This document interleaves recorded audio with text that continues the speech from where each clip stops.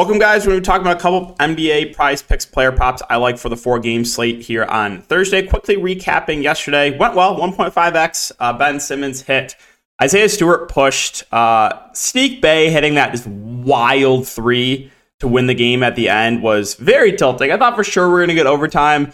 I also had a Looney over 2.5 assist on another slip. And so that was pretty frustrating that he ended up making that shot. But still 1.5x, not going to complain about that. Hoping to keep it going here for this video. And let's just get right into it. So, really quick, if you guys are a first-time user, you can use the code DKDFS. That will give you a 100% match up to $100. And if you're looking for more content, whether it be for Prizepicks or for DraftKings, you can check my Patreon linked down below. I offer a lot of different packages, a lot of info on there. So if you guys have any questions, you can always let me know. But all right, let's get into it. First play here, we're going to go over to Denver, and we're going to go to Spencer Dinwiddie assist. We're going to take more than 4 assists. So right now, taking a look at the sports books. Here, let's go over to assist. And let's take a look at Dallas. Right now, his line is at 4.5 assists. And just take a look at projection sites as well across the industry. He's actually closer to that 5 mark. So I think we're getting really good value here for Spencer Dinwiddie. Plus, you had to factor into that Dallas just basically just running like a 6-man rotation. Like they're playing their starters massive minutes. If you take a look at Dinwiddie over the last few games, 35 this is a blowout, 44 here, 36, 38. Like I think we're going to get, 36 to 40 minutes with Spencer Dinwiddie.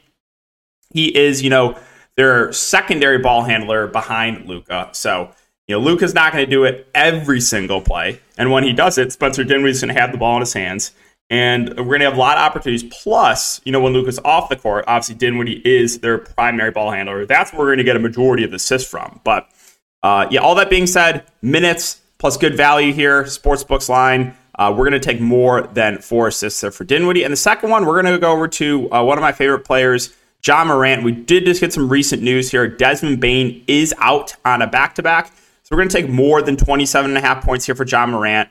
His usage goes way, way up with Desmond Bane off the court.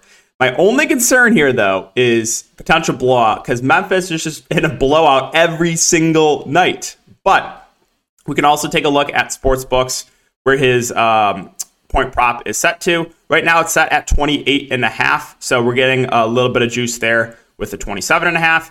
I have him projected closer to that 30-point range. Again, my only concern here, though, is blowout. So fingers crossed the Magic can keep it competitive. The positive is this game is being played in Orlando. Let's just take a look at the Vegas odds. I want to see if it moved at all with Desmond Bane ruled out.